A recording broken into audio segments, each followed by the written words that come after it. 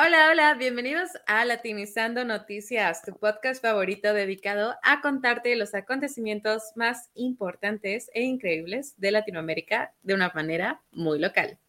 Esto surge de la necesidad de combatir la occidentalización de las noticias y dar luz a los hechos que son poco discutidos. Ya se la saben, yo soy Paloma Durán. Y yo soy Adrián Centella. Los dejamos ahora con el episodio número 32. ¡Uh! Perfecto, vamos a empezar y a arrancar con todo hoy porque les vamos a hablar sobre 3 procesos electorales en América Latina que están sucediendo así mientras hablamos. En este momento se están dando las elecciones presidenciales en Ecuador, Guatemala y un proceso en Argentina está a punto de suceder. Quédate para enterarte de todo lo que está sucediendo, de las segundas vueltas y de lo que va a pasar en estos países.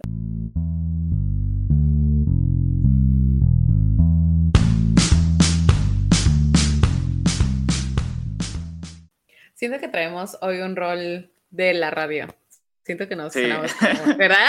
Muy locutores. Es mucha energía, como muy locutores, o sea, ya. Pero bueno, sigamos con Estoy el realmente tema. emocionado, ¿Verdad? Sí. La primera noticia es sobre Ecuador y es que habrá una segunda ronda de votos para elegir al nuevo presidente el 15 de octubre. Los candidatos que pasaron la primera vuelta son Luisa González, la protegida del expresidente Rafael Correa, y el empresario Daniel Noboa. Me gusta su apellido. Me llamo Noboa. Muy bien.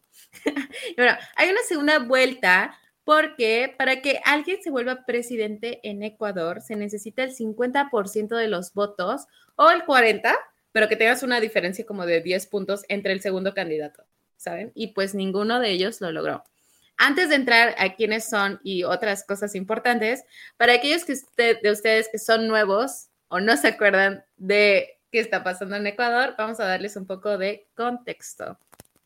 Bueno, en mayo, el presidente en función, que es Guillermo Lasso, convocó elecciones anticipadas porque decidió hacer una muerte cruzada, que significa básicamente que se quitó a sí mismo del poder, pero también al Congreso, que era la oposición, y que lo querían enjuiciar pues por delitos que según él había cometido. Lasso solo duró 2 años en el poder y anteriormente ya había tenido varios juicios que lo quisieron quitar. Entonces, por eso se llamaron a elecciones anticipadas y por eso tenemos estos resultados, ¿no? Actualmente, las mayores preocupaciones de Ecuador son el grave aumento de la delincuencia, los grupos de narcotraficantes y la mala economía que ha empujado a más gente al desempleo, a la pobreza y que tengan que emigrar a otros países. El tema de la violencia es súper importante en Ecuador porque como se acordarán en el episodio pasado, en el 31, hablamos sobre el asesinato de Fernando Villavicencio, uno de los candidatos a las elecciones presidenciales, que criticaba mucho la corrupción por parte del gobierno, pero también por parte de sus grupos criminales. Y tristemente no son los únicos casos. Hay otras personas que sufrieron violencia durante estas elecciones y todos estos crímenes están como en investigación. Exacto, bueno, esperemos a ver cómo se va desenvolviendo el proceso electoral en Ecuador. De hecho, si quieren saber más sobre el tema de la muerte cruzada, vean nuestro episodio número 19 y si quieren saber más sobre la primera parte de las elecciones, vean el episodio 31, como ya dijo Paloma. Oh, por Dios, te sabes los números. Muy bien. Los estoy viendo aquí en mi celular. Ah, ok. Yo dije, no, yo ni me acuerdo me acuerdo de los primeros y ya, ¿sabes? Estoy haciendo mi tarea en el examen, así que... Bueno, pero mientras la saques, todo bien. Buenas recomendaciones. Y ahora les vamos a platicar un poquito sobre los resultados, los candidatos y qué se espera para la segunda vuelta. De entrada, Luisa González, del Partido Revolución Ciudadana, fue la candidata con más votos en esta primera vuelta, obteniendo más o menos el 30%. Luisa, como ya mencionó Paloma, es la actual candidata del correísmo, ¿no? Un movimiento muy popular en Ecuador. Ay, te voy a interrumpir tantito, ¿no? Pero sí, para que nuestros no es televidentes, las personas que nos escuchan sepan, Correa yo creo que, o sea, el correísmo es el partido más fuerte de Ecuador que ha estado por años, pero justamente Rafael Correa está acusado de mucha corrupción y de muchos crímenes y de hecho ahorita no está en el país, tuvo que huir a Bélgica y está ahí escondiéndose de la ley y a pesar de que está fuera, o sea, solo cachen qué tan fuerte es su partido y él, que la persona que está ganando es alguien que está muy conectado a él Sí, es muy interesante Siento que es como el PRI de México. O el chavismo, ¿no? Se parece mucho. Sí, como el partido que ha estado ahí de 70 años, que tu Ajá, sí. abuelita votó, tu mamá creció ahí también y tú Exacto. viviste ahí, ¿sabes? Ese es Sí. el partido. Ese es el partido de correísmo. Correa, ese es el correísmo en Ecuador, Ujú. exactamente. Sí. Por su parte, Daniel Noboa es un empresario bananero quien, a pesar de pues, ser bastante joven y no ser tomado muy en serio al principio de este proceso, ahora es de los principales contendientes. Se ha convertido en el principal opositor del correísmo. Daniel es hijo de Álvaro Noboa, quien en su momento también fue un contendiente importante de Rafael Correa en unas elecciones presidenciales, y ya desde hace muchos años su familia es contendiente contra el correísmo en varios procesos. Entonces es como bananas en contra del correísmo. Okay. Creo que ese sería un buen nombre para su partido, pero sí, más o menos. Como voto por mí, te doy una banana. La neta, la banana es una excelente fruta, entonces... La información más reciente es que ya se ha contabilizado alrededor del 84% de los votos que ya se emitieron en esta primera vuelta, y pues la verdad es que la mayoría de los expertos no consideran que los porcentajes que tienen tanto Luisa como Daniel vayan a cambiar mucho, se van a quedar muy probablemente así.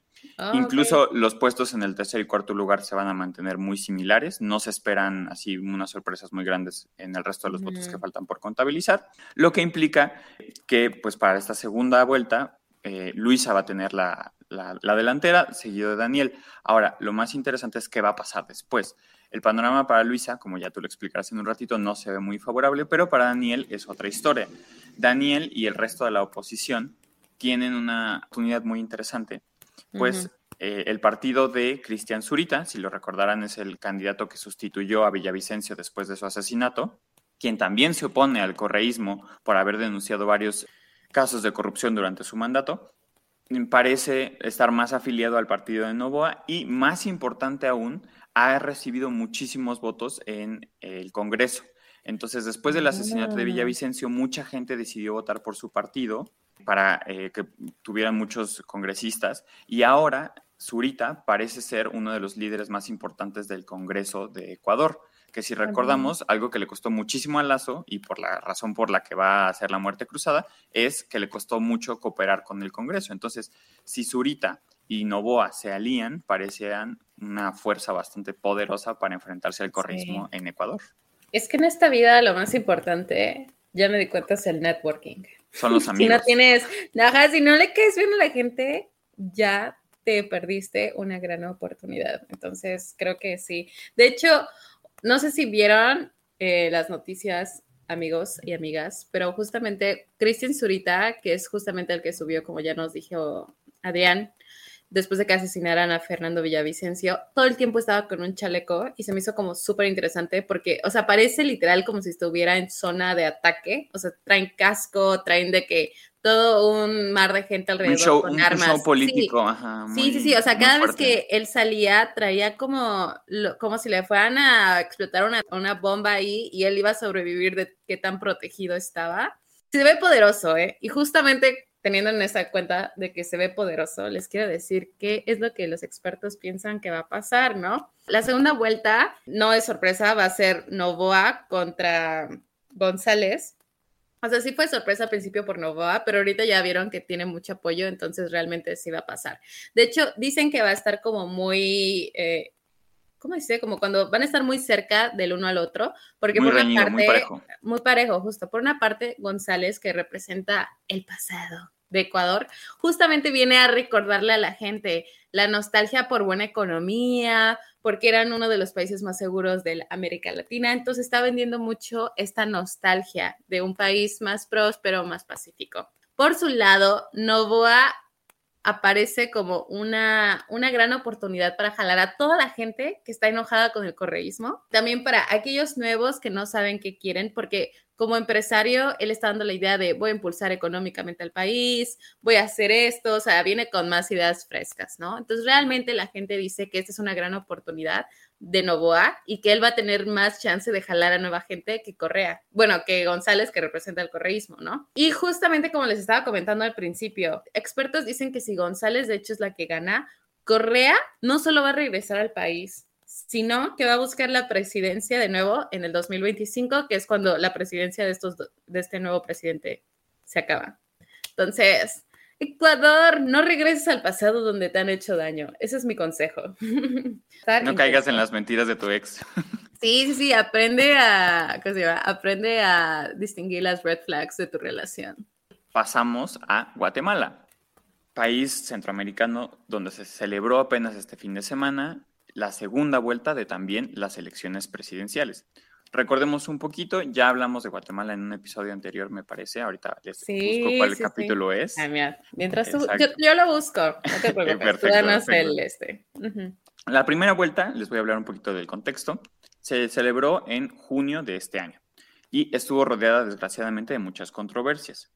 Como les contamos en el capítulo 25, aquí lo tengo de hecho anotado. Yo ya te lo iba a decir justamente. Okay. Como les contamos en el episodio 25, las elecciones que estuvieron rodeadas de muchas controversias se llevaron a cabo luego de que 3 de los principales candidatos o contendientes se les negara la opción de participar, entre ellos Carlos Pineda, quien en su momento lideraba las encuestas.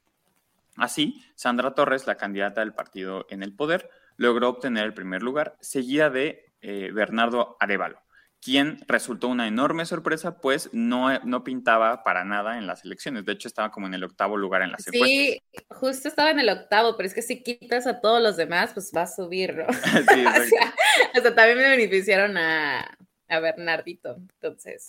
Exacto. Ahora, tristemente, después la Corte Constitucional de Guatemala decidió hacer un recuento de todos los votos, argumentando que ahí había habido como muchas irregularidades, lo que preocupó de hecho a muchas organizaciones. Se temía que esto era una estrategia como para invalidar los votos que se le habían dado a Arévalo, ¿no? Las elecciones y sobre todo los votos que se le habían dado a Arévalo. Uh-huh. Afortunadamente, esto pues no procedió, los resultados se mantuvieron, Arévalo pudo continuar. Pero de cara a la segunda vuelta, varios países realizaron declaraciones y mostraron mucha preocupación con respecto a las irregularidades que muestran las instituciones democráticas en Guatemala, sobre todo Estados Unidos. O sea, yo entiendo las intenciones buenas de Estados Unidos de decir, oigan, ¿me preocupas? Pero ya digo, ya Estados Unidos, ¿sabes? O sea, preocúpate, pero desde allá, ¿sabes? Así de... yo la más enojada con Estados Unidos. De lejecitos, por favor. Pero sí está súper interesante. Y de hecho, miren, la vida ganó, la bondad ganó, lo que ustedes quieran, pero con el 98% de las boletas contadas, que realmente es la última información en los noticieros, es que Arévalo, justamente el candidato que luchó y lo querían quitar, con casi el 60% de los votos se volvió el presidente de Guatemala. Mientras tanto, su rival, Sandra Torres, solo obtuvo menos del 40% y pues... se quedó con las ganas. Y bueno, el presidente Alejandro Giammattei ya hizo esto oficial. De hecho, lo felicitó a Arévalo en la plataforma que ahora es conocida como X, mañana como Y, no es cierto, pero antes era Twitter. Y bueno, lo invitó a iniciar una transición pacífica y como que dijo, miren, ya que se certifique que sí es él, pero básicamente ya todo el mundo ya reconoció que sí ganó.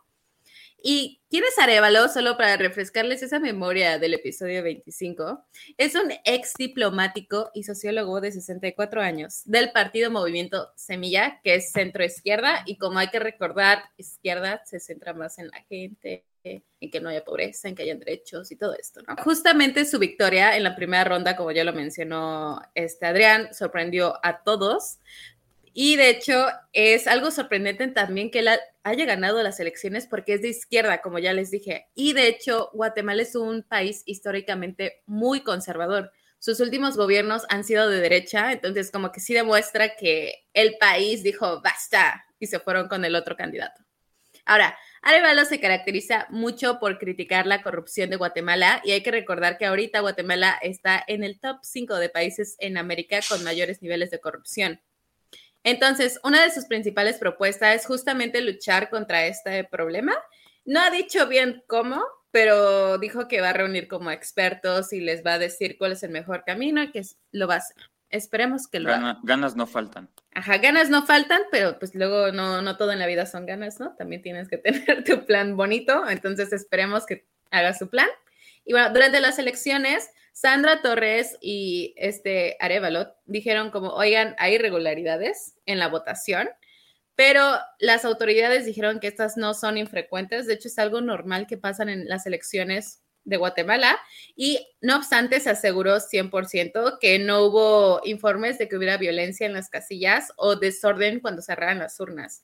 Y, o sea, bueno, por si no lo saben, pues en las elecciones, normalmente las últimas horas, pues pueden llegar grupos y, o sea, tirar, quitar las boletas, empezar a firmar las boletas con el otro nombre. Entonces, como que estas horas son picudas. Y dijeron que no hubo problema en estas horas, entonces que los resultados son válidos. Uh-huh.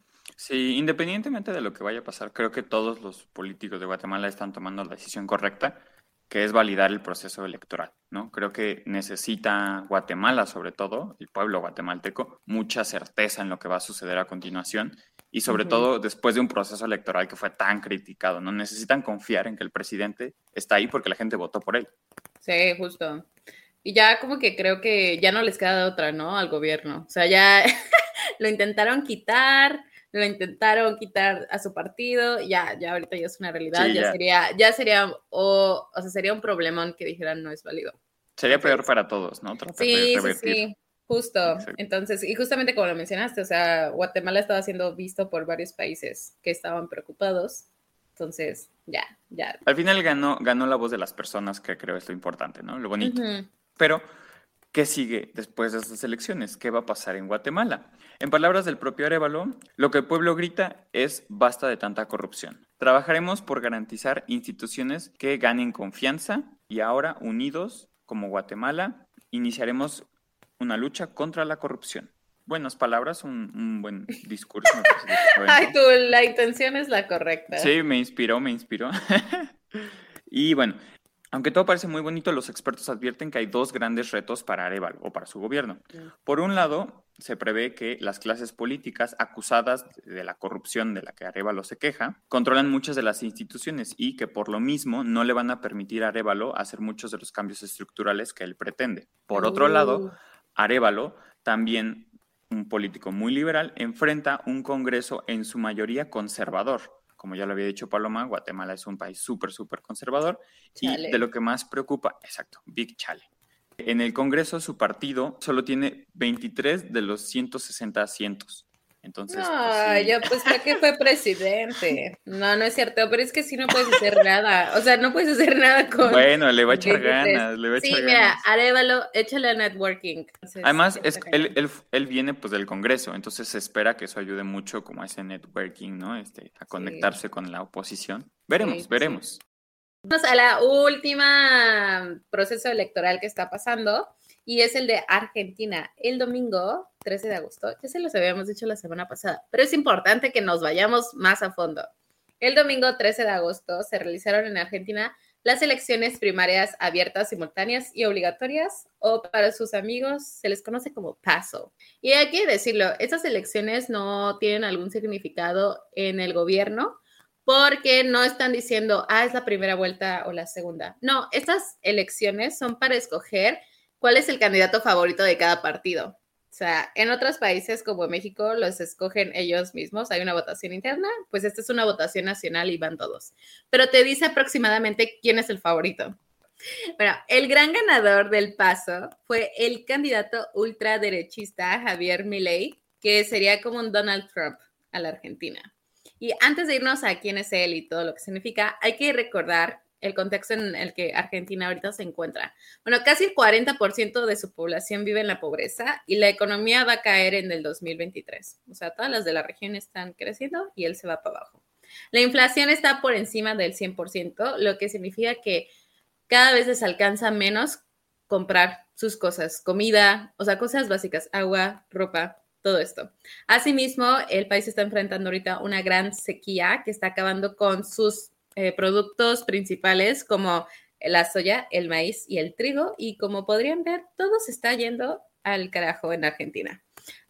Y como cereza de pastel, el país tiene una deuda al Fondo Monetario Internacional, que es el Banco del Mundo, si lo quieren ver así. Pero obviamente algo que hay que recordar es que este vato como que no aprende, está pidiendo un préstamo para pagar su segundo préstamo, entonces, como pueden ver, el panorama de Argentina sí se ve que está yendo cada vez peor en lo económico.